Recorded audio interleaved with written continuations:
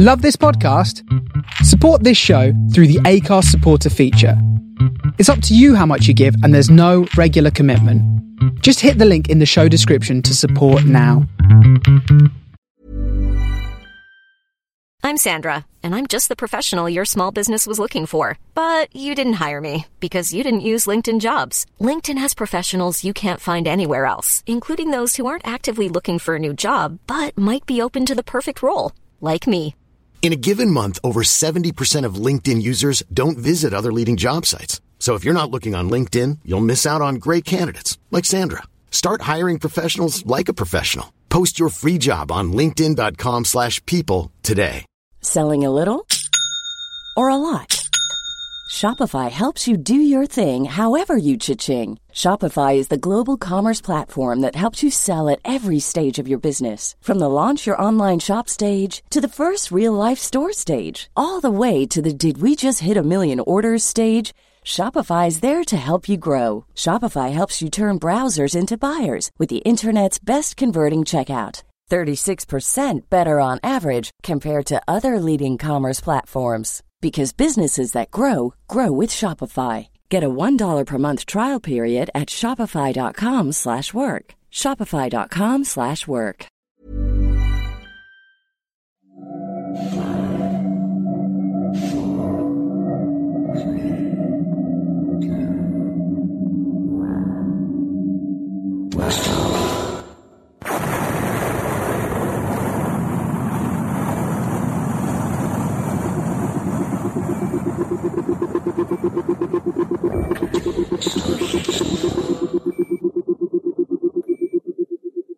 This is the Starship Sofa. Everybody, welcome, hello, and welcome to show 237. I am your host, Tony C. Smith.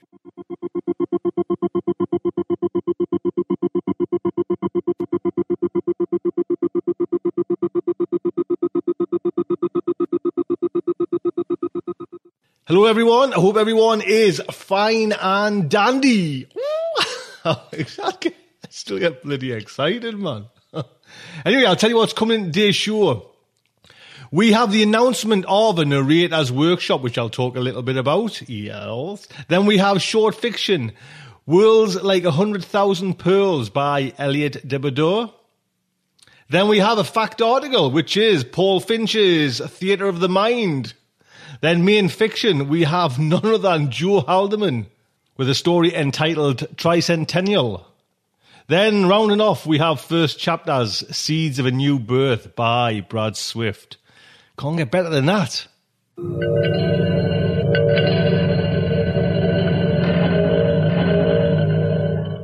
So, let's just talk about Narrator's Workshop. I've organised another one there, one of these webinar events, a bit like the Writer's Workshop. And to be quite honest, out of all of them, this one did last year, and this is where I'm getting more people inquiring about, is the Narrator's Workshop.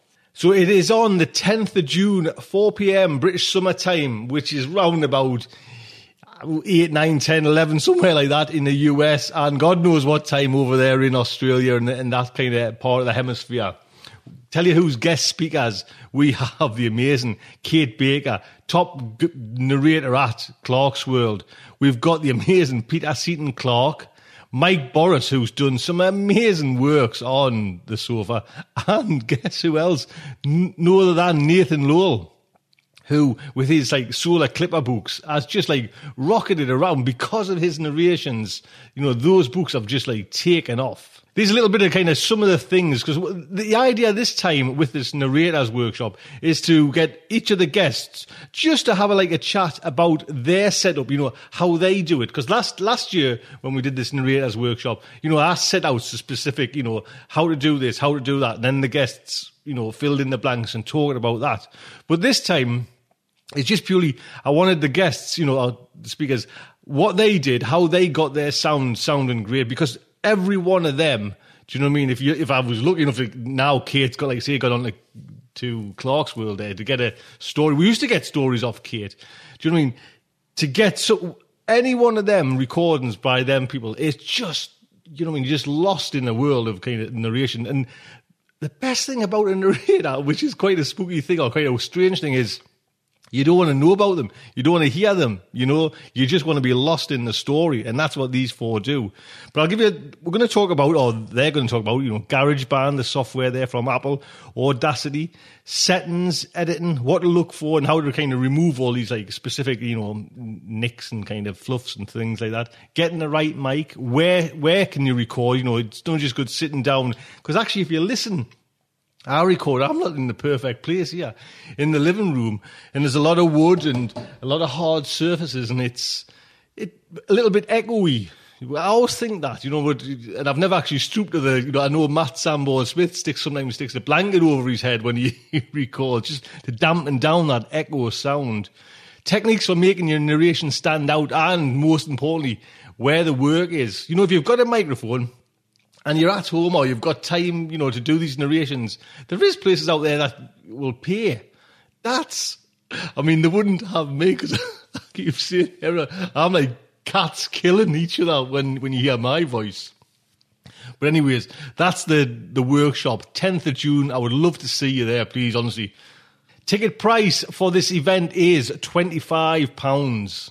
And it's probably going to last around about 2 hours. The last one, I think the workshop actually lasted about 3.5 hours. And it's all online as well. So you can't, you just sit there, and what you see is my computer screen, and you hear and see actually a presentation, but you hear the guest speakers. And right at the very end, there is a question and answers, which is actually always popular throughout all the workshops I do. It's your chance to get your questions over and just ask the guests, little things that have been niggling you on narrations. And one of the main things is come and narrate for Starship Sofa. We have now, there's some secret projects going on there, but Tales to Terrify, desperate for narrators over there, and Starship Sofa. There'll be a link on to this post, and I'll get Josh to put like a little widget on the front of the website as well. If you've signed up to the email, you'll get all the, hopefully you'll get to hear about it. I'll be blathering on about it as well in the up and coming weeks, and I'll try and get Kate, Peter and Mike and Nathan to do a little audio sample, little chat, and I'll put that on the show as well. So the 10th of June, please, if you like narrations, if you want to kind of take narration skills a little bit further, that would be fantastic. Come over and I'll see you at that workshop. It's all online as well. So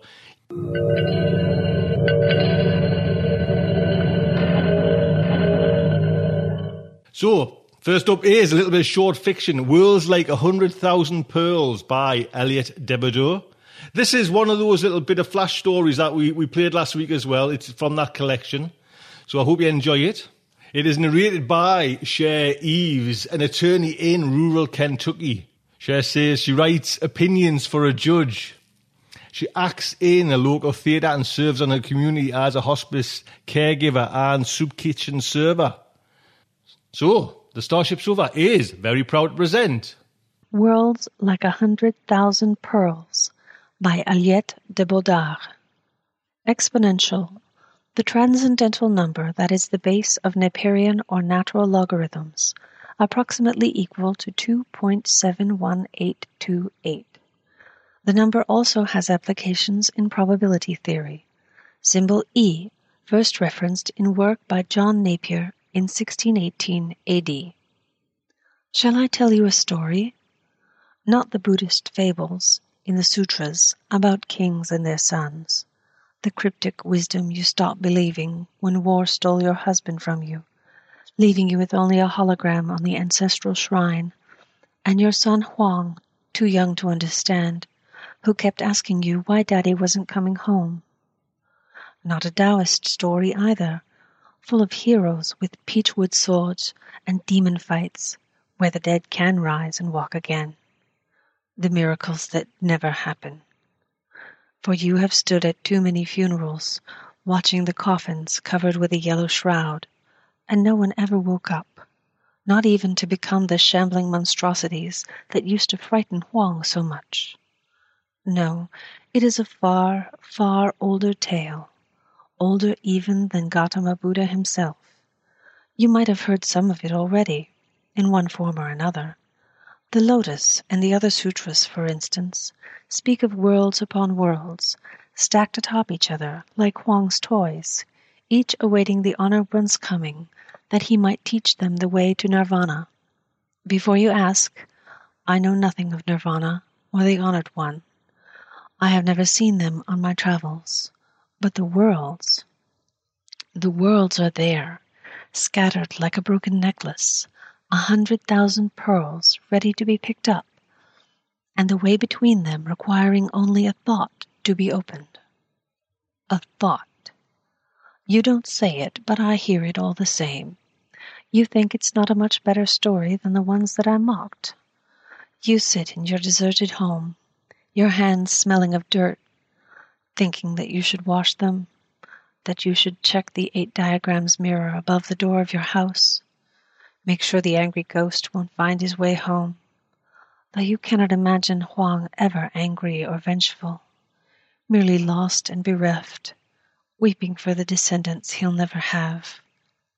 You listen to me as you listened to the elders who told you not to mourn, who told you the old shouldn't break their hearts over the young, that a child's death is a tragedy, but not so great as losing a parent.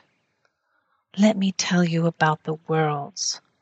I've walked 100,000 of them, under red suns, in deserts strewn with glass, by lakes shining under starlight.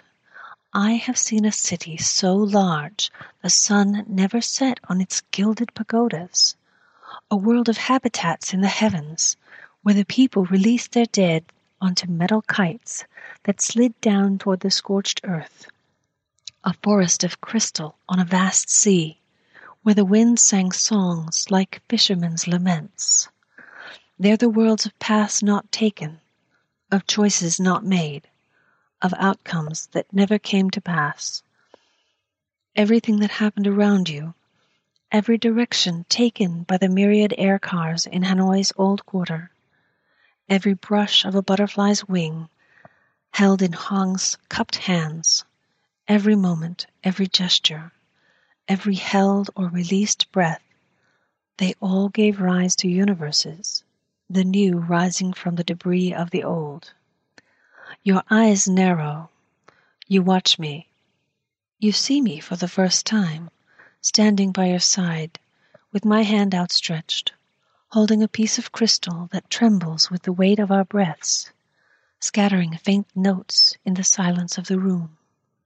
You see my face, which isn't Viet, or Chinese, or Westerner, which is like nothing you have seen before, and for the first time you realize that this, all of this, might be for real.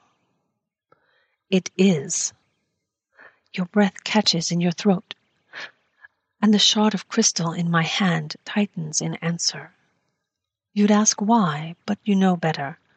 There are no reasons in the universe, because if there were any, you wouldn't be here with the white headband of mourning still coiled on the table. So instead you ask about the worlds. You ask about the other ones, the ones where the air car swerved right instead of left, the ones where Huang didn't cross the street running, excited about showing you the cicada in his hand. There is an answer, but it is neither easy nor simple.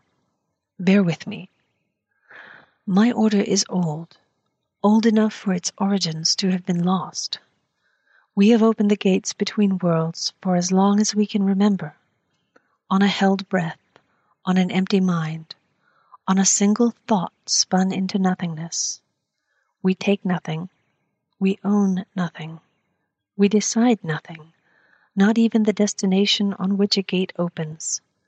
We travel, witnessing the wonders and the horrors, the myriad dreams and fears of the living, the joys and the sorrows, the births and the funerals, the fabric that binds people everywhere, whatever their shape, language, or thoughts. So yes, you might see Huang again, or your husband. I can't foresee where your path might take you. I can, however, give you one warning. We cannot hold on to anything. It is a necessary condition. As in the Buddhist tales, it's only detachment that will unlock the world, and you can only leave a world for another if you have nothing to lose. You might perhaps see them again, but they would be as strangers to you. You would feel nothing, perhaps not even the slight flutter that comes when you walk by an old acquaintance in the street. You know all about pain and having nothing to lose. You think you can pay the price, if only for the slight chance that it offers of seeing Huang again. But I know about pain too, and about renouncement, and I can tell you that it is a heavy price to pay. I can tell you too that in time the rawness of grief would become dull, like a knife's blade eroded by the sea. That you would walk by Lake Huangqian and think of the time Huang scraped his knee on the path to the temple, and that your heart would contract a little with caring and with love and the remembrance of happy times. That you would find comfort in your elders' words and in the small chatter of your siblings and cousins at family reunions, and perhaps, in time, find someone else to love as much as you loved your husband and your son. In time you would dismiss me as a sick mind's fancy. Shall I tell you a story? Like all good stories, it ends with a moral, a question, and a warning. Come with us, and you'll have the whole of space and time spread before you, more wonders and terrors than you can even imagine, to fill the emptiness in your heart, but only if you can accept that you'll never be able to grasp and hold any of it, that you'll never own anything, never master anything, only if you accept that you will never love anyone ever again. Come, tell me your answer.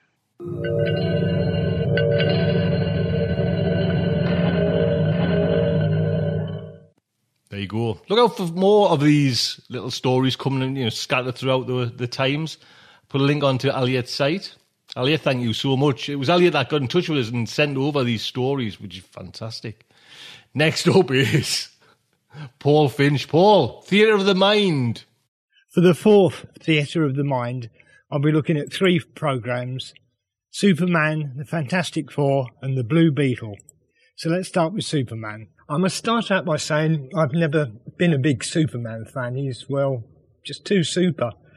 And I was definitely in the Marvel camp rather than DC's. I was surprised by how much of Superman's world started out in the radio shows. From the frankly preposterous opening. Faster than a speeding bullet. More powerful than a locomotive. Able to leap tall buildings at a single bound. Look, up in the sky. It's a bird. It's a plane. It's Superman. I mean, have you ever seen anyone point up to the sky, look surprised and cry, "It's a bird"? What, in the sky? A bird? Well, how unusual. And it was on the radio that he first teamed up with Batman, Perry White, Jimmy Olsen. Even Kryptonite was an invention of the radio adventures. The serial ran for 11 years, from 1940 to 1951. In the early episodes, Superman seems to spend most of the episodes just flying around looking for people. In my opinion, the absolute best episodes are from 1945 to 1946. Later episodes were ruined for me by that horrible 40s organ playing, and the storylines were pretty weak. So I recommend you start with the Atom Man story, which is in 2 parts. Part 1, The Atom Man, there's 20 episodes, and Part 2, Atom Man in Metropolis, further 19. 7.5 hours in total, although around a quarter of the audio is taken up with heavy promotion for Kellogg's breakfast cereal Pep. As I mentioned earlier, Batman and Robin team up with Superman for the first time in this show, notably in the Is There Another Superman story, starting episode 1214. Ran for a long time. And they are featured quite heavily. At one point, Batman and Robin interrogate an informer for information. And I don't understand how he survives in the criminal underground, as this stool pigeon goes by the nickname of Stoolie. The Metropolis crooks must be very dim. And now on to the Fantastic Four. Attention, all true believers. Marvel Comics is on the air. From the annals of the world's greatest comic magazine come the adventures of the Fantastic Four. This 1975 series was short-lived, and there are only 13 episodes. They are dramatisations of the original comics, starting with The Fantastic Four meets the Mole Man. The series is narrated by Stan Lee, and the Human Torch is played by a pre-Saturday Night Live Bill Murray. The series is a faithful recreation of the comics, with dialogue and narration taken straight from the actual comics. The series not only featured Doctor Doom, who appeared in 3 episodes, but other Marvel characters like Ant-Man, Prince Namor, Nick Fury and the Hulk. With all the billions of stars in the universe, there must be other inhabited planets, other civilizations. That is the premise of this week's epic. On a planet in the 5th quadrant of the Andromeda Galaxy, there is a civilization called the Skrulls. All Skrulls have the ability to change the makeup of their bodies. The Fantastic Four have previously encountered and defeated a group of Skrulls who are trying to invade and then control Earth. Now, the alien foe has developed a Super Skrull. I am the Super Skrull. I have all the powers of the Fantastic Four combined. And more. It was the brainchild of Richard Clofan and Peter B. Lewis. The series was originally envisioned as a Silver Surfer series by Clofan. Eventually he left, and Lewis continued the series development with the Fantastic Four as its stars. At archive.org, they are split over 2 pages, with the first 10 episodes on one page and the remaining 3 on another, so make sure you get them all. And now finally, just a few words about the Blue Beetle. A few, because I think this series is pretty dreadful. In fact, it's this that makes it worth a listen.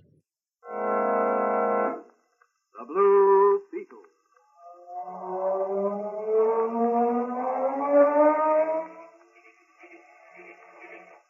Sweeping down upon the underworld to smash gangland comes the friend of the unfortunate, enemy of criminals. A mysterious, all-powerful character was a problem to the police. A crusader for law. In reality, Dan Garrett, a rookie patrolman, loved by everyone but suspected by none of being the Blue Beetle. As the Blue Beetle, he hides behind a strange mask and a suit of impenetrable blue chain armor. Flexible as silk, but stronger than steel.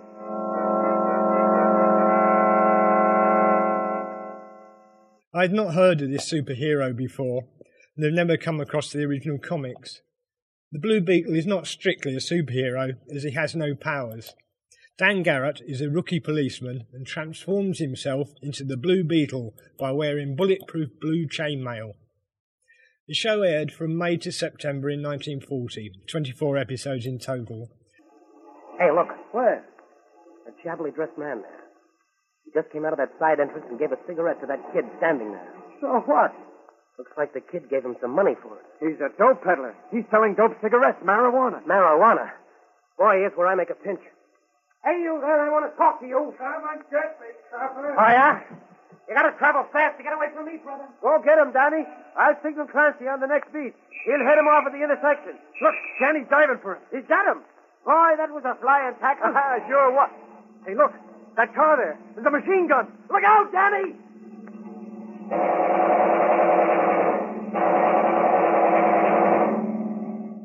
Frank Lovejoy was the Blue Beetle for the first 13 episodes, the rest being uncredited. Yes, it's that bad. To install fear into the criminals, he used a beetle signal flashlight. But this was not his only weapon, however. He carried a revolver in a blue holster on his multi-pouch belt. Also, like Batman, the Blue Beetle had a Beetlemobile car and a Beetlebird aeroplane. In at least one adventure, he carries something called a magic ray machine, a sort of super scientific cutting device. Yes, well, that's enough about that. So that's it for number 4. Links to all 3 series can be found on my blog at madasaboxof.blogspot.com. Madasaboxof, all one word. You can also find me at spiritplantsradio.com, whereas DJ Frogs I have 2 shows, In the Window and Brainsong. Now next time I'll be looking at the Planet Man. If you have been, thanks for... But wait, look up in the sky. It's a bird. No, it's a... No, it is a bird. Pigeon, I think. Well, who would have thought I would have ever seen such a thing?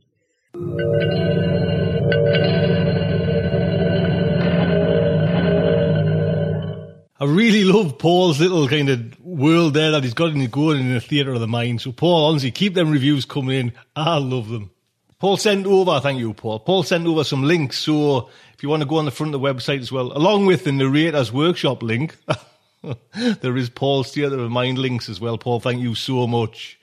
So we come on to the main fiction, which is Tricentennial by Joe Haldeman. I'll give you a little heads up about this story, how important it was. In 1977, it won the Hugo Award for Best Short Story. Same year, it was the Locust Pole Award. Best Short Story came first place, and it was a Nebula Award short story nomination. It came out in Analog Science Fiction Science Fact in July 1976. Then it has been in a host. It's one of the most kind of popular stories I've seen, because I go on the Internet Speculative Fiction database, which is just a cracking site, and I always like to have a look what stories have been in. It's just been picked up for so many anthologies. It was in Infinite Dreams, The Best of Analog, Nebula Winners 12, Endless Frontiers. I'm not going to read it, but there's just so many of them. Hugo Winners Volume 4, Beyond the Stars, Road to Science Fiction. And I mean, if you don't know by now, Joe Haldeman wrote the fantastic Forever Wolf, and you haven't got the copy of that in your house. Do you know what I mean? Again, year one, slapping, man. That is one of the definitive science fiction stories.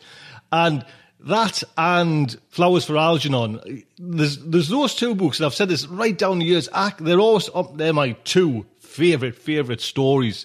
Can it split them up? You know, both take first place, but like I say, Joe Haldeman's Forever was fantastic. But he's also got out recent books, Starbound, Marsbound.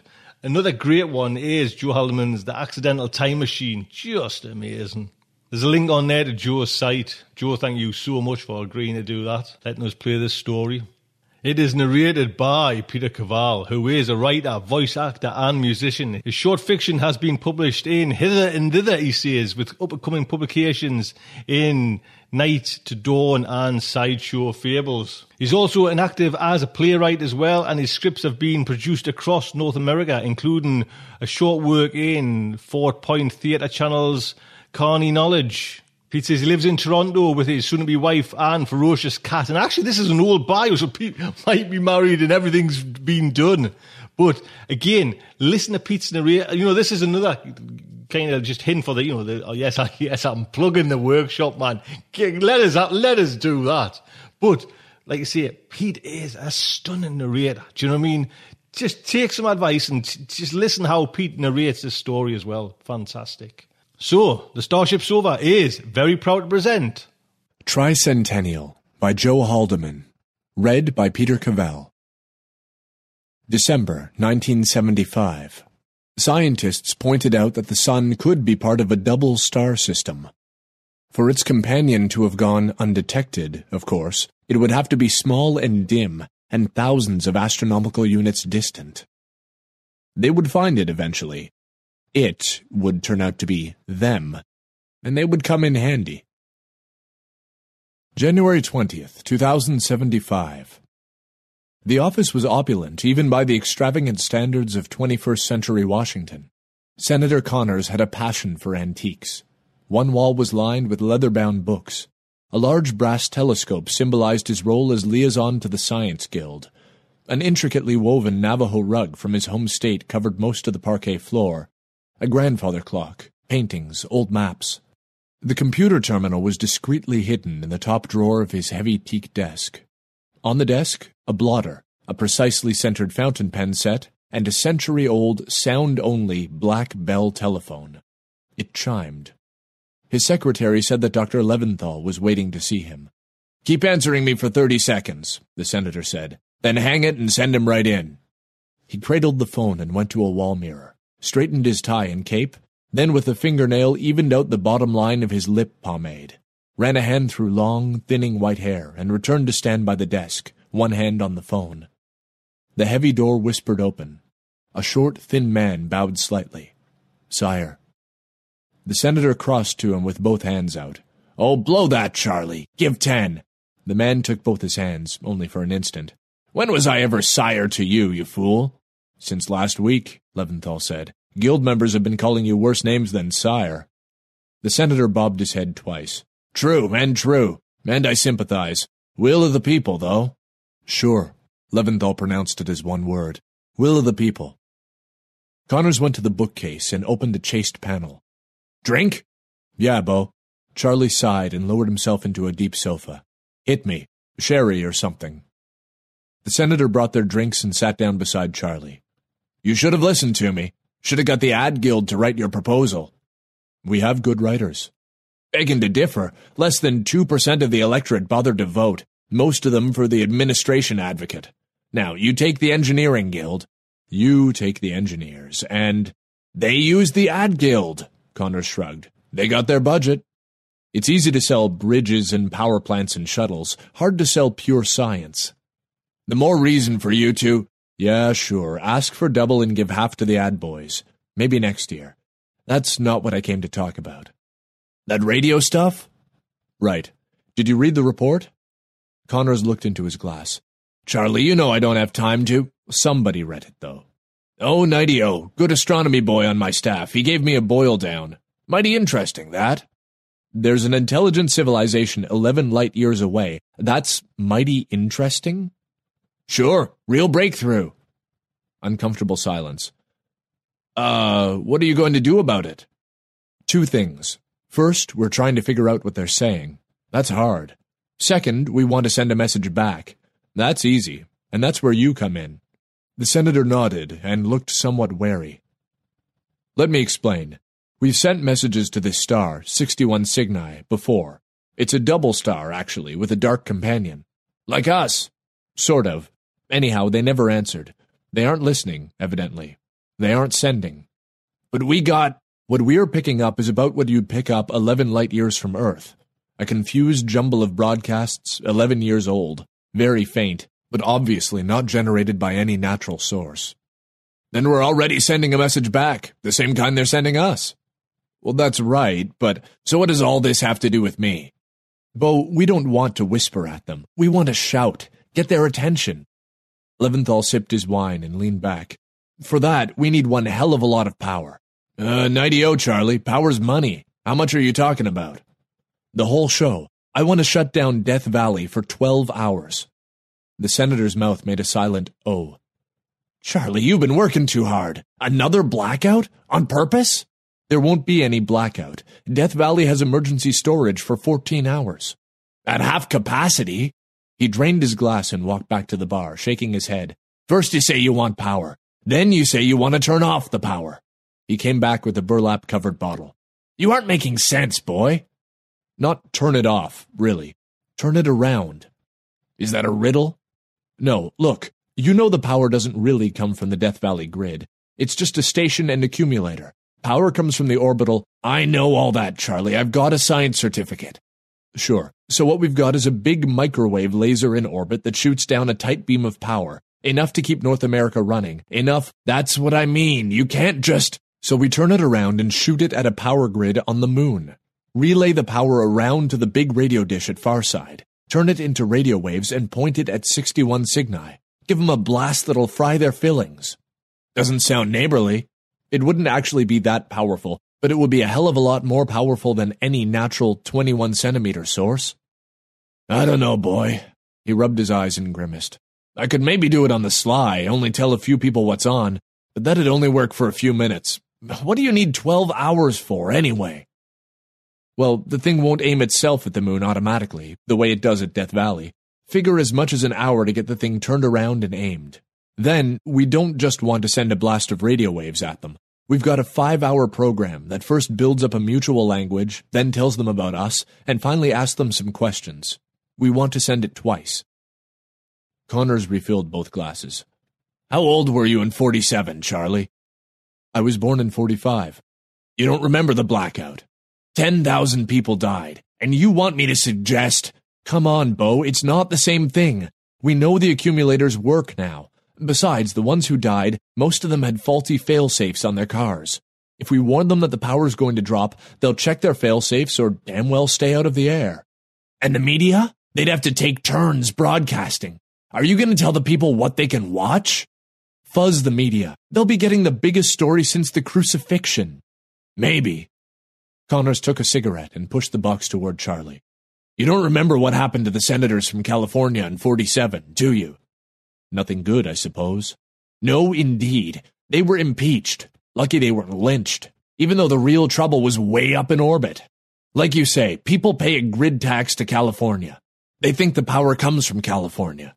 If something fuzzes up, they get pissed at California. I'm the lib senator from California. Charlie, ask me for the moon. Maybe I can do something. Don't ask me to fuzz around with Death Valley. All right. It's not like I was asking you to wire it for me, Bo. Just get it on the ballot. We'll do everything we can to educate. Won't work. You barely got the Skilla probe voted in, and that was no skin off anybody, not with L5 picking up the tab. Just get it on the ballot. We'll see. I've got a quota, you know that? And the tricentennial coming up. Hell, everybody wants on the ballot. Please, Bo, this is bigger than that. This is bigger than anything. Get it on the ballot. Maybe as a rider. No promises. 1992. From Facts and Pics, the 12th of March. Antique space probe zapped by new stars. 1. Pioneer 10 sent first Jupiter pics earthward in 1973. See pics up left, up right. 2. Left solar system 1987. First man-made thing to leave solar system. 3. Yesterday, reports NSA, Pioneer 10 begins AM to pick up heavy radiation. Gets more and more to max about 3 p.m., then goes back down. Radiation has to come from outside solar system. 4. NSA and Hawaii scientists say Pioneer 10 went through disk of synchrotron radiation that comes from 2 stars we didn't know about before. A. These stars are small black dwarfs. B.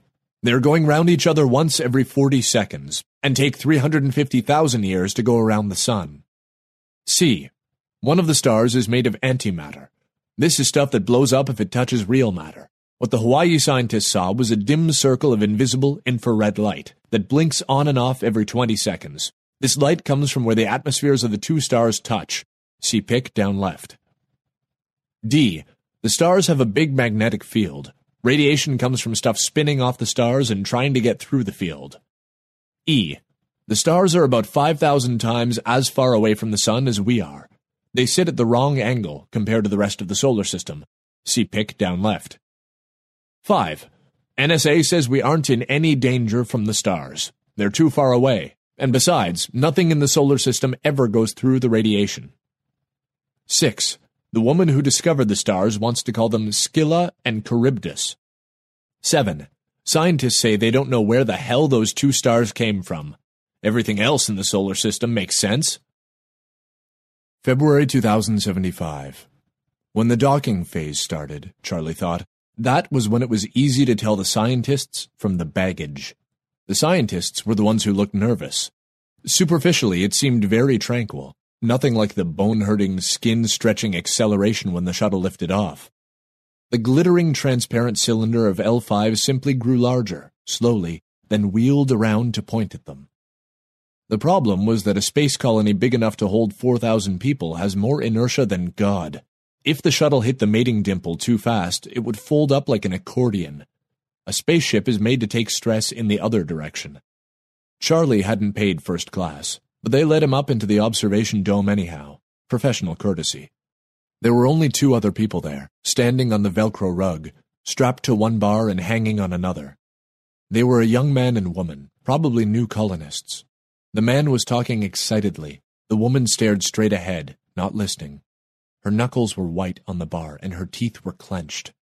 Charlie wanted to say something in sympathy, but it's hard to talk while you're holding your breath. The last few meters are the worst.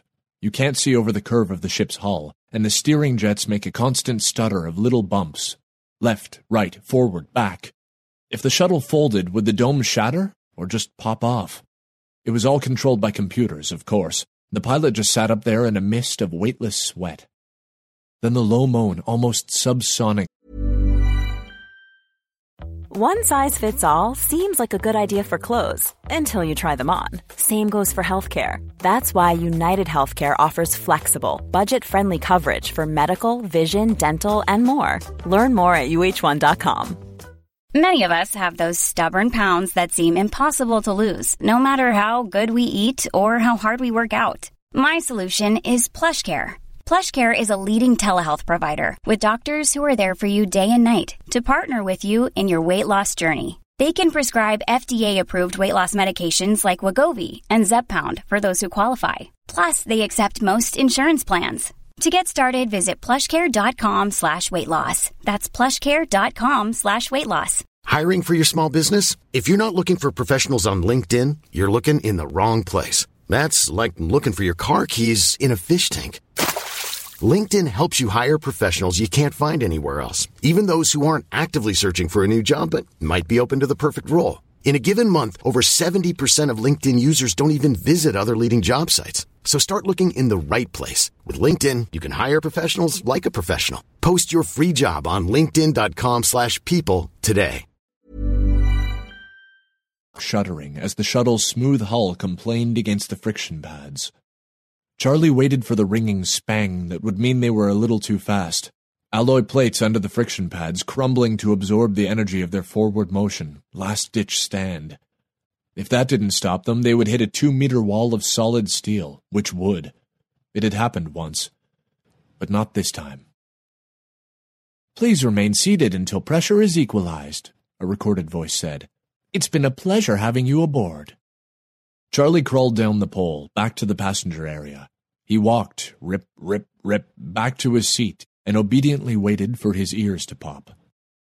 Then the side door opened, and he went with the other passengers through the tube that led to the elevator. They stood on the ceiling. Someone had laboriously scratched a graffito on the metal wall. "Stuck on this lift for hours, perforce. This lift that cost $1 million. There's no such thing as centrifugal force. L5 sucks." 30 more weightless seconds as they slid to the ground. There were a couple of dozen people waiting on the loading platform. Charlie stepped into the smell of orange blossoms and newly mown grass. He was home. "Charlie, hey, over here!" Young man standing by a tandem bicycle. Charlie squeezed both his hands and then jumped onto the back seat. "Drink." "Did you get?" "Drink. Then talk." They glided down the smooth macadam road toward town. The bar was just a rain canopy over some tables and chairs, overlooking the lake in the center of town. No bartender. You went to the service table and punched in your credit number, then chose wine or fruit juice, with or without vacuum-distilled raw alcohol. They talked about shuttle nerves a while. Then, "What do you get from Connors?" "Words, not much. I'll give a full report at the meeting tonight. Looks like we won't even get on the ballot, though." "Now, isn't that what we said was going to happen? We should have gone with Francois Pétain's idea." "Too risky." Pétain's idea had been to tell Death Valley they had to shut down the laser for repairs, not tell the groundhogs about the signal at all, just answer it. If they found out, they'd sue us down to our teeth. The man shook his head. "I'll never understand groundhogs." "Not your job." Charlie was an Earth-born, Earth-trained psychologist. "Nobody born here ever could." "Maybe so." He stood up. "Thanks for the drink. I've got to get back to work. You know to call Dr. Bemis before the meeting?" "Yeah, there was a message at the Cape." "She has a surprise for you." "Doesn't she always? You clowns never do anything around here, until I leave." All Abigail Bemis would say over the phone was that Charlie should come to her place for dinner. She'd prep him for the meeting. "That was good, Ab. Can't afford real food on Earth." She laughed and stacked the plates in the cleaner, then drew 2 cups of coffee. She laughed again when she sat down. Stocky, white-haired woman with bright eyes and a sea of wrinkles. "You're in a jolly mood tonight." "Yep, it's expectation." "Johnny said you had a surprise." "Hoo boy, he doesn't know half." "So, you didn't get anywhere with the senator?" "No, even less than I expected." "What's the secret?" "Connors is a nice-hearted boy. He's done a lot for us." "Come on, Ab, what is it?" "He's right. Shut off the Groundhog's TV for 20 minutes and they'd have another revolution on their hands." "Ab." "We're going to send the message." "Sure, I figured we would. Using Farside at whatever wattage we've got. If we're lucky, nope, not enough power. Charlie stirred a half-spoon of sugar into his coffee. You plan to defy Connors? Fuzz Connors. We're not going to use radio at all.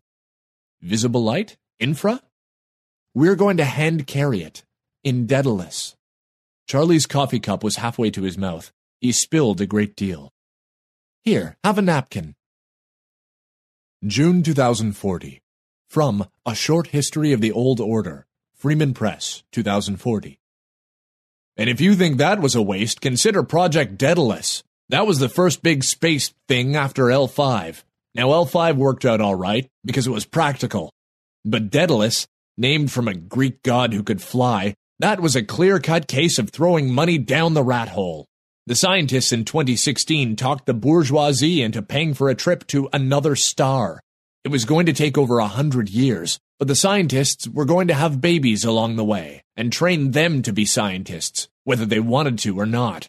They were going to use all the old H-bombs for fuel, as if we might not need the fuel someday right here on Earth. What if L5 decided they didn't like us and shut off the power beam? Daedalus was supposed to be a spaceship about 1 kilometer long. Most of it was manufactured in space, from moon stuff, but a lot of it, the most expensive part you bet, had to be boosted from Earth. They almost got it built, but then came the breakup and the People's Revolution. No way in hell the people were going to let them have those H-bombs, not sitting right over our heads like that. So we left the H-bombs in Helsinki, and the space freaks went back to doing whatever they're supposed to do. Every year they petition to get those H-bombs, but every year the will of the people says no. That spaceship is still up there. A sky-trillion-dollar boondoggle. A monument to bourgeoisie folly. It's worse than the pyramids. February 2075. So the Scylla probe is just a ruse to get the fuel? Oh no, not really. She slid a blue-covered folder to him. We're still going to Scylla. Scoop up a few megatons of degenerate antimatter, and a similar amount of degenerate matter from Charybdis. We don't plan a generation ship, Charlie. The hydrogen fuel will get us out there. Once there, it'll power the magnetic bottles to hold the real fuel. Total annihilation of matter, Charlie said. That's right. MC squared to the 9th decimal place. We aren't talking about centuries to get to 61 Cygni. 9 years, there and back. The groundhogs aren't going to like it. All the bad feeling about the original Daedalus? Fuzz the groundhogs. We'll do everything we said we'd do with their precious H-bombs. Go out to Scylla, get some antimatter, and bring it back. Just taking a long way back. You don't want to just tell them what we're going to do? No skin off. She shook her head and laughed again, this time a little bitterly. You didn't read the editorial in People Post this morning, did you? I was too busy. So am I, boy. Too busy for that drick. One of my staff brought it in, though. It's about Daedalus? No, it concerns 61 Cygni. How the crazy scientists want to let those boogers know there's life on Earth. They'll come make people burgers out of us. Something like that. Over 3,000 people sat on the hillside, a natural amphitheater fashioned of moon dirt and earth grass. There was an incredible din, everyone talking at once. Dr. Bemis had just told them about the 61 Cygni expedition. On about the 10th, quiet please, Dr. Bemis was able to continue. So, you can see why we didn't simply broadcast this meeting. Earth would pick it up. Likewise, there are no groundhog media on L5 right now. They were rotated back to Earth, and the shuttle with their replacements needed repairs at the Cape. The other 2 shuttles are here.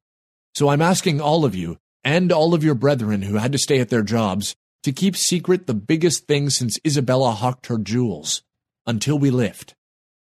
Now Dr. Leventhal, who's chief of our social sciences section, wants to talk to you about selecting the crew. Charlie hated public speaking. In this setting, he felt like a Christian on the way to being cat food. He smoothed out his damp notes on the podium. Basic problem. 1,000 people asked him to speak up. He adjusted the microphone. The basic problem is, we have space for about 1,000 people. Probably more than 1 out of 4 want to go. Local murmur of assent. And we don't want to be despotic about choosing. But I've set up certain guidelines, and Dr. Bemis agrees with them. Nobody should plan on going if he or she needs sophisticated medical care. Same toke, few very old people should plan on going. Almost inaudibly, Abigail said, 64 isn't very old, Charlie. I'm going. She hadn't said anything earlier. He continued, looking at Bemis. Second, we must leave behind those people who are absolutely necessary for the maintenance of L5, including the power station. She smiled at him. We don't want to split up mating pairs, not for, 9 years, but neither will we take children. He waited for the commotion to die down. On this mission, children are baggage. You'll have to find foster parents for them. Maybe they'll go on the next trip. Because we can't afford baggage. We don't know what's waiting for us at 61 Cygni. 1,000 people sounds like a lot, but it isn't. Not when you consider that we need a cross-section of all human knowledge, all human abilities. It may turn out that a person who can sing madrigals will be more important than a plasma physicist. No way of knowing ahead of time. The 4,000 people did manage to keep it secret, not so much out of strength of character as from a deep-seated paranoia about Earth and Earthlings. And Senator Connor's tricentennial actually came to their aid. Although there was one world, ruled by the will of the people, some regions had more clout than others, and nationalism was by no means dead. This was one factor. Another factor was the way the groundhogs felt about the thermonuclear bombs stockpiled in Helsinki. All antiques, mostly a century or more old. The scientists said they were perfectly safe, but you know how that goes. The bombs still technically belonged to the countries that had surrendered them. 9 out of 10 split between North America and Russia. The 10th remaining was divided among 42 other countries. They all got together every few years to argue about what to do with the damn things. Everybody wanted to get rid of them in some useful way, but nobody wanted to put up the capital. Charlie Leventhal's proposal was simple. L5 would provide bankroll, materials, and personnel. On a barren rock in the Norwegian Sea, they would take apart the old bombs, one at a time, and turn them into uniform fuel capsules for the Daedalus craft. The Scylla Charybdis probe would be timed to honor both the major spacefaring countries. Renamed the John F. Kennedy, it would leave Earth orbit on America's tricentennial. The craft would accelerate halfway to the double star system at 1G, then flip around and slow at the same rate. It would use a magnetic scoop to gather antimatter from Scylla. On May Day, 2077, it would again be renamed, being the Leonid Brezhnev for the return trip. For safety's sake, the antimatter would be delivered to a lunar research station near Farside. L5 scientists claimed harnessing the energy from total annihilation of matter would make a heaven on Earth. Most people doubted that, but looked forward to the fireworks. January 2076. The hell with that! Charlie was livid. I just won't do it. Won't. You're the only one. That's not true, Ab. You know it. Charlie paced from wall to wall of her office cubicle. There are dozens of people who can run L5. Better than I can. Not better, Charlie. He stopped in front of her desk, leaned over. Come on, Ab. There's only one logical person to stay behind and run things. Not only has she proven herself in the position, but she's too old to... That's the kind of drick I don't have to listen to. Now, Ab, no, you listen to me. I was an infant when we started building Daedalus. Worked on it as a girl and a young woman. I could take you out there in a shuttle and show you the rivets that I put in, myself, a half-century ago. I earned my ticket, Charlie. Her voice softened. Age is a factor, yes. This is only the first trip of many, and when it comes back, I will be too old. You'll just be in your prime. And with over 20 years of experience as coordinator, I don't doubt they'll make you captain of the next ship. I don't want to be captain. I don't want to be coordinator. I just want to go. You and 3,000 other people. And of the 1,000 that don't want to go or can't, there isn't one person who could serve as coordinator? I could name you, at least. That's not the point. There's no one on L5 who has anywhere near the influence, the connections you have on Earth. No one who understands groundhogs as well. That's racism, Ab. Groundhogs are just like you and me. Some of them. I don't see you going Earthside every chance you can get. What, you like the view up here? You like living in a can? He didn't have a ready answer for that. Ab continued.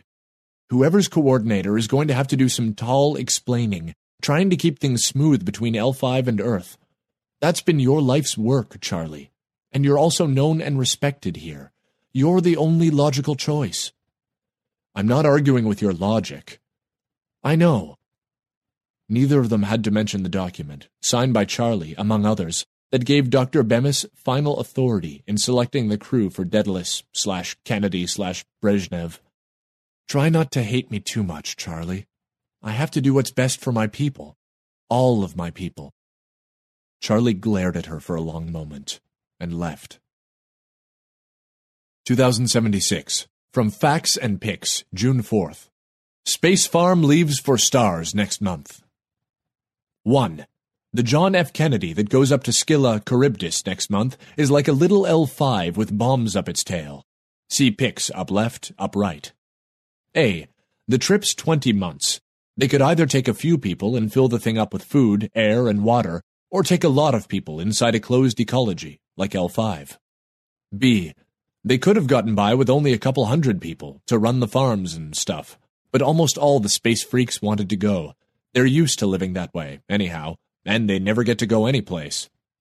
C. When they get back, the farms will be used as starter for L4, like L5 but smaller at first, and on the other side of the moon. Pick down left. 2. For other tricentennial facts and pics, see back cover. July 2076. Charlie was just finishing up a week on Earth the day the John F. Kennedy was launched. Tired of being interviewed, he slipped away from the media lounge at the Cape Shuttleport. His white clearance card got him out onto the landing strip, alone. The midnight shuttle was being fueled at the far end of the strip, gleaming pink-white in the last light from the setting sun. Its image twisted and danced in the shimmering heat that radiated from the tarmac. The smell of the soft tar was indelibly associated in his mind with leave-taking, relief. He walked to the middle of the strip and checked his watch. 5 minutes. He lit a cigarette and threw it away. He rechecked his mental calculations. The flight would start low in the southwest. He blocked out the sun with a raised hand. What would 150 bombs per second look like? For the media, they were called fuel capsules. The people who had carefully assembled them and gently lifted them to orbit and installed them in the tanks, they called them bombs. 10 times the brightness of a full moon, they had said. On L5, you weren't supposed to look toward it without a dark filter. No warm-up.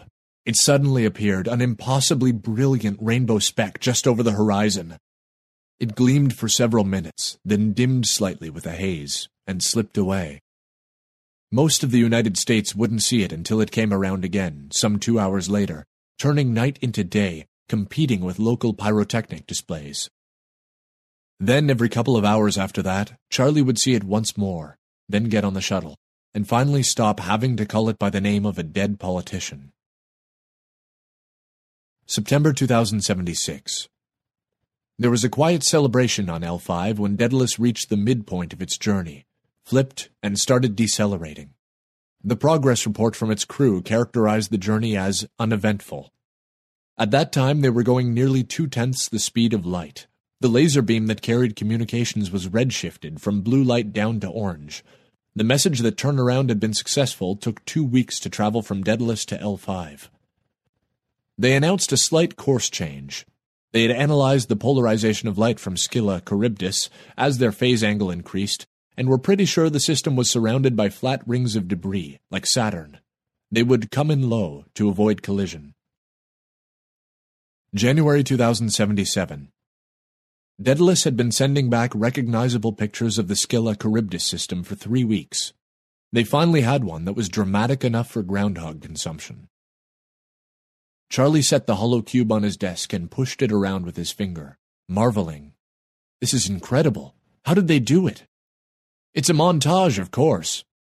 Johnny had been one of the youngest adults left behind. Heart murmur, trick knees, a surfeit of astrophysicists. The 2 stars are a strobe snapshot in infrared. Sort of. Some 10 or 20,000 exposures taken as the ship orbited around the system, then sorted out and enhanced.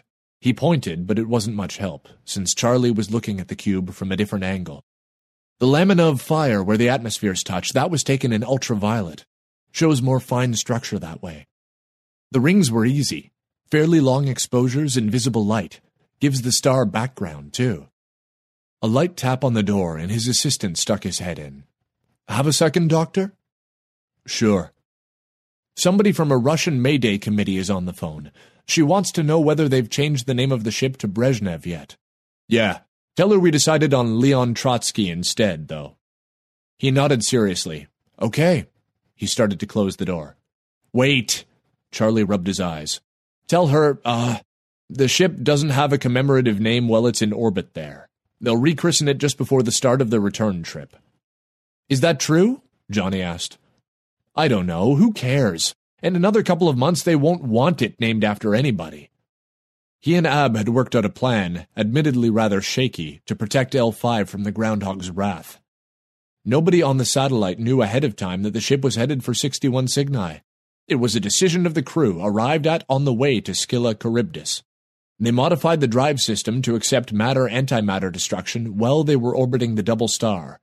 L5 would first hear of the mutinous plan via transmission sent as Daedalus left Scylla Charybdis. They'd be a month on their way by the time the message got to Earth. It was pretty transparent, but at least they had been careful that no record of Daedalus' true mission be left on L5. 3,000 people did know the truth, though, and any competent engineer or physical scientist would suspect it. Ab had felt that, although there was a better-than-even chance they would be exposed, surely the Groundhogs couldn't stay angry for 23 years, even if they were unimpressed by the antimatter and other wonders. Besides, Charlie thought, it's not their worry anymore. As it turned out, the crew of Daedalus would have bigger things to worry about. June 2077. The Russians had their Mayday celebration. Charlie watched it on TV and winced every time they mentioned the good ship Leonid L. Brezhnev. And then things settled back down to normal. Charlie and 3,000 others waited nervously for the surprise message. It came in early June, as expected, scrambled in a data channel. But it didn't say what it was supposed to. This is Abigail Bemis, to Charles Leventhal. Charlie, we have real trouble. The ship has been damaged, hit in the stern by a good chunk of something. It punched right through the main drive reflector, destroyed a set of control sensors and one attitude jet. As far as we can tell, the situation is stable. We're maintaining acceleration at just a tiny fraction under 1G, but we can't steer, and we can't shut off the main drive. We didn't have any trouble with ring debris when we were orbiting, since we were inside Roche's limit.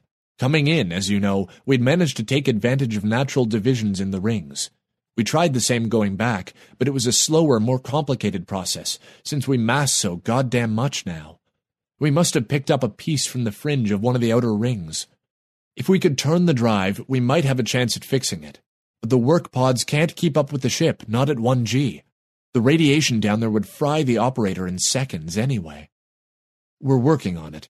If you have any ideas, let us know. It occurs to me that this puts you in the clear. We were headed to Earth, but got clobbered. We'll send a transmission to that effect on the regular comm channel. This message is strictly burn before reading. End it. It worked perfectly as far as getting Charlie and L5 off the hook, and the drama of the situation precipitated a level of interest in space travel unheard of since the 1960s. They even had a hero. A volunteer had gone down in a heavily shielded work pod, lowered on a cable, to take a look at the situation. She'd sent back clear pictures of the damage before the cable snapped. Daedalus, AD 2081. Earth, AD 2101. The following news item was killed from Facts and Pics because it was too hard to translate into the plain English that makes the paper so popular. Spaceship passes 61 Cygni. Sort of. L5 Stringer. A message received today from the spaceship Daedalus said that it had just passed within 400 astronomical units of 61 Cygni. That's about 10 times as far as the planet Pluto is from the Sun. Actually, the spaceship passed the star some 11 years ago. It's taken all that time for the message to get back to us. We don't know for sure where the spaceship actually is now. If they still haven't repaired the runaway drive, they're about 11 light-years past the 61 Cygni system. Their speed when they passed the double star was better than 99% the speed of light. The situation is more complicated if you look at it from the point of view of a passenger on the spaceship. Because of relativity, time seems to pass more slowly as you approach the speed of light, so only about 4 years passed for them on the 11 light-year journey. L5 coordinator Charles Leventhal points out that the spaceship has enough antimatter fuel to keep accelerating to the edge of the galaxy. The crew then would be only some 20 years older, but it would be 20,000 years before we heard from them. Kill this one. There's more stuff about what the ship looked like to the people of 61 Cygni and how come we could talk to them all the time even though time was slower there, but it's as stupid as this is.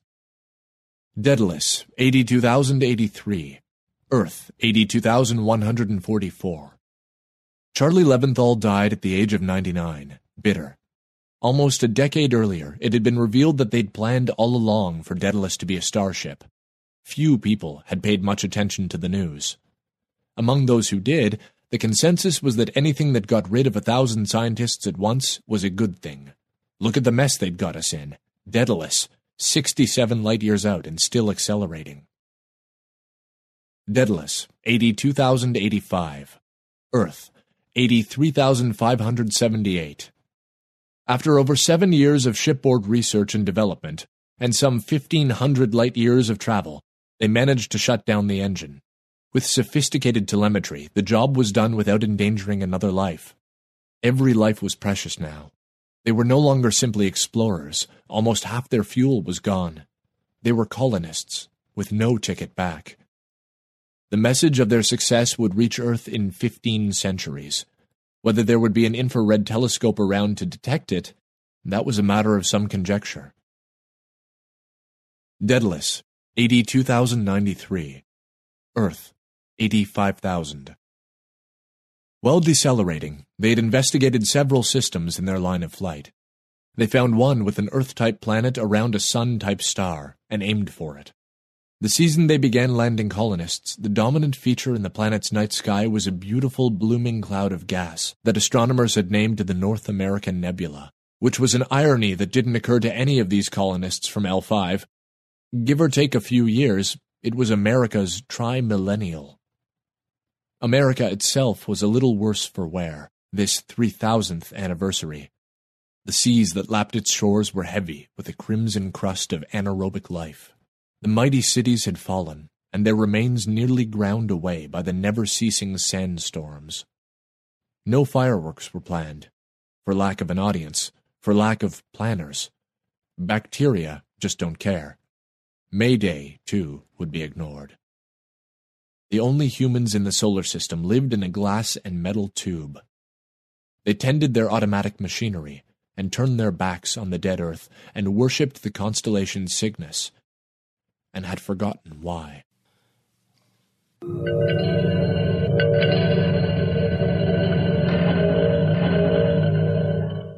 There you go. Don't forget, copyright certainly is Joe Haldeman's. Joe, thank you so much. Pete, you're a star. Thank you.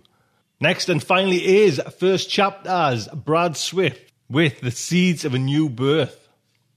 Hello, this is W. Bradford Swift. I'd like to introduce you to one of my books, Seeds of a New Birth, a techno-thriller science fiction book written under the pen name of Orrin Jason Bradford. You know, unlocking the potential of the human mind. Scientific breakthrough? Or a really bad idea? Research geneticist Lionel Adams is onto something hot, the key to unlocking the vast reserves of the human mind. Everyone is interested in it.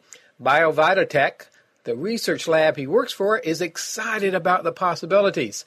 So are their foreign competitors, who are counting on their inside man at BioVita to deliver Adam's secret into their hands.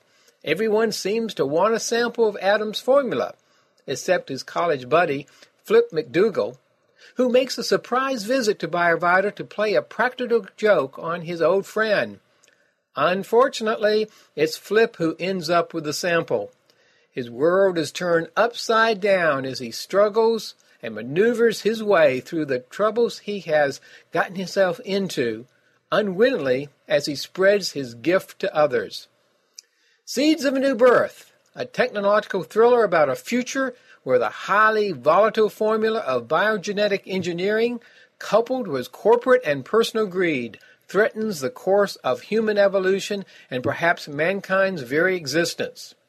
You can order your Kindle edition or quality paperback at Amazon.com or order it as an e-book at Barnes & Noble's, iTunes, the Sony Reader Store, as well as Kobo. Now on to Chapter 1 of Seeds of a New Birth, The Accident. 707. This is the room, Flip McDougal thought. If his information was correct, Lionel Adams should be sitting behind this door. Flip glanced down the hall in both directions. It had been so easy up to this point. Denise was right when she told him that breaking into Bada Bada would be a piece of cake. Won't Lionel be surprised to see me here? He tried to imagine the look of astonishment that would be on the man's face, finally deciding it was easier to see it in person. From the pocket of his trench coat, he removed a black enameled card, an essential item donated by his new friend. Within the thin layers of plastic resided the magnetic code to this as well as other rooms. He ran the card through the small crack in the security lock. The latch silently tumbled open, and a thin ray of light appeared at the edge of the door. Flip pushed it open and walked into the room. Across the room, a lone figure sat on a wooden stool, his back hunched over a binocular microscope. The white lab jacket, draped over angular shoulders, was motionless, its wearer intensely concentrated on the scope. Flip's Reeboks fell one in front of the other, quietly, as though the sound had been cut from the scene on a television detective show. He stood behind the scientist, reveling in the triumph of the moment.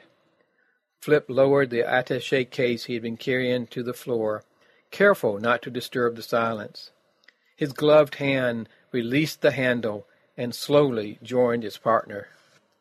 As though on cue, Lionel raised his head away from the microscope. Perhaps a premonitory warning had finally knifed its way into his consciousness. The hands continued toward the neck, paused, and then moved again, not to the neck, but towards the eyes. The smooth leather caressed the eyes, closing off all light. "Guess who?" Lionel asked, his soft voice shattering the silence like an alarm. Lionel Adams sat in front of the microscope, entranced by the sight of the mutated cells, unconscious to the sharp pain in his lower back, a product of sitting too long in such a position. It's amazing, he thought, how those tiny flagellated cells could be such an important part of the creation of life. He continued to watch, hoping to find at least one altered in some way. Perhaps it would move a little faster, or have a more direct path across the slide, anything that would suggest a change in the cell. Only the twitch on his nose was finally able to break his concentration. Sneezing while looking in a microscope can be devastating on your sight, he thought as he looked up for a moment and sniffed in an attempt to hold back the sneeze. Still concentrating now on the sneeze, the sudden loss of vision, followed immediately by a strange voice behind him, sent Lionel leaping off the lab stool. While still in the air, he twisted in an attempt to see who was behind him. "What the? Who the?" he gasped as he fought to regain his balance. The intruder stumbled back, laughing hysterically, and tripped on something behind him. "Oh, God, did I ever get you? Oh, what an expression!"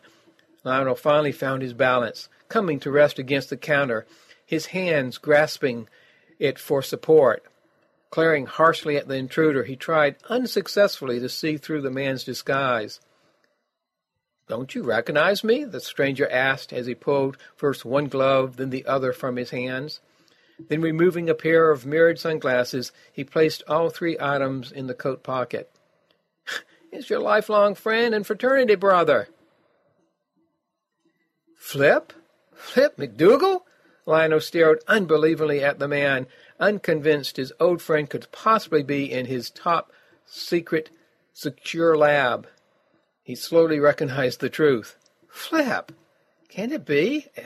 "Yes, it can be. Flip, I swear, I'll strangle you with my bare hands this time." Still weakened from the laughter, Flip circled away from his friend. Now, Lionel, control yourself. Remember, you're a respected scientist and community leader, or something like that." The two men circled around the stool, exchanging places. I swear, Flip, you're outdone yourself this time. If I weren't so glad to see you, your life wouldn't be worth diddly right now. As it is, you still deserve a thorough thrashing. Lionel continued to stalk his old friend, but stopped suddenly as he noticed Flip's hand glide across the lab counter. As though in slow motion, he watched as it collided with the beaker of blue reagent. "Watch out!" he began, but he knew it was too late. "Don't get it on!" but stopped again, realizing the second warning was also too late, as the beaker tipped over, spilling its contents across the counter. "Damn! Sorry about that, Lionel. I hope it wasn't something important." Flip looked around frantically for something to wipe up the spilled liquid. Spying a box of Kim wipes, he yanked several tissues out of the box. "No, don't do that," Lionel shouted as he grabbed Flip's wrist, inches from the pooled liquid. "Let me clean this up. You go down the hall and wash your hands thoroughly. Use plenty of soap. I let you do it here, but I don't keep soap in the lab." "No problem," Flip said as he started to wipe his hands on the trench coat, then stopped, a look of concern on his face. "Is it acid or something?" "No. It's just best that you get it off your hand as soon as possible, that's all. Now go. I'll clean this up." Lionel reached into his pocket and pulled out his ID badge. "Here, take this in case someone stops you. Tell them you've been assigned to this lab." "No problem, Li. You know I can always talk my way out of anything. I need to bleed the old snake anyway." "I'm beginning to remember," Lionel replied. He watched until the door closed behind his friend, then quickly grasped a small glass pipette and bulb and began carefully sucking the liquid back into the beaker. Flip pushed the door to the men's room open, less concerned with each passing minute, the fluid remaining on his hands without any adverse effect. With nature calling, with increasing urgency, he walked to the nearest urinal and, without bothering to untie his coat, raised his hem and unzipped his pants. "Ah, the pause that refreshes," he muttered, as he stepped a little closer to the urinal. As he finished, he noticed a small pubic hair sticking tenaciously to the tip of his penis. Without thinking, he picked at the hair to remove it. As he did so, he felt a stinging at the tip of his penis and realized he'd used the contaminated hand. "Shit," he muttered as he quickly shook his penis and returned it to his pants. "I better wash this stuff off before it starts to eat my hand off." But the damage had already been done. Microscopically, the complex compound from his hand mixed with the fluids of Flip's organ. Molecule after complex molecule traveled up the urethra. The journey was a slow one, but there was plenty of time. The journey would be complete, and the near magical molecules would be well seated in the testicular tissue of Flip's sexual organ long before there would be call for him to flush the biological tube again.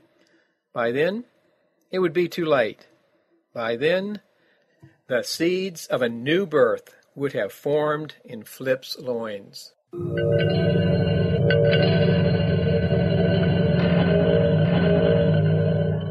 There you go.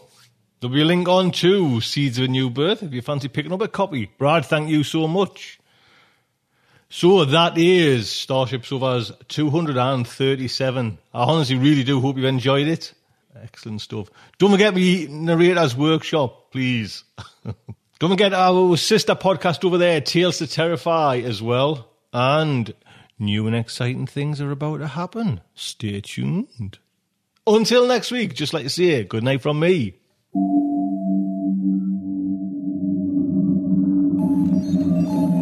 Will our heroes survive this terrible ordeal?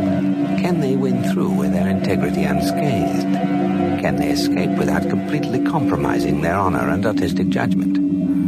Tune in next week for the next exciting installment of Starship Sofa. Hey, it's Paige DeSorbo from Giggly Squad. High quality fashion without the price tag. Say hello to Quince.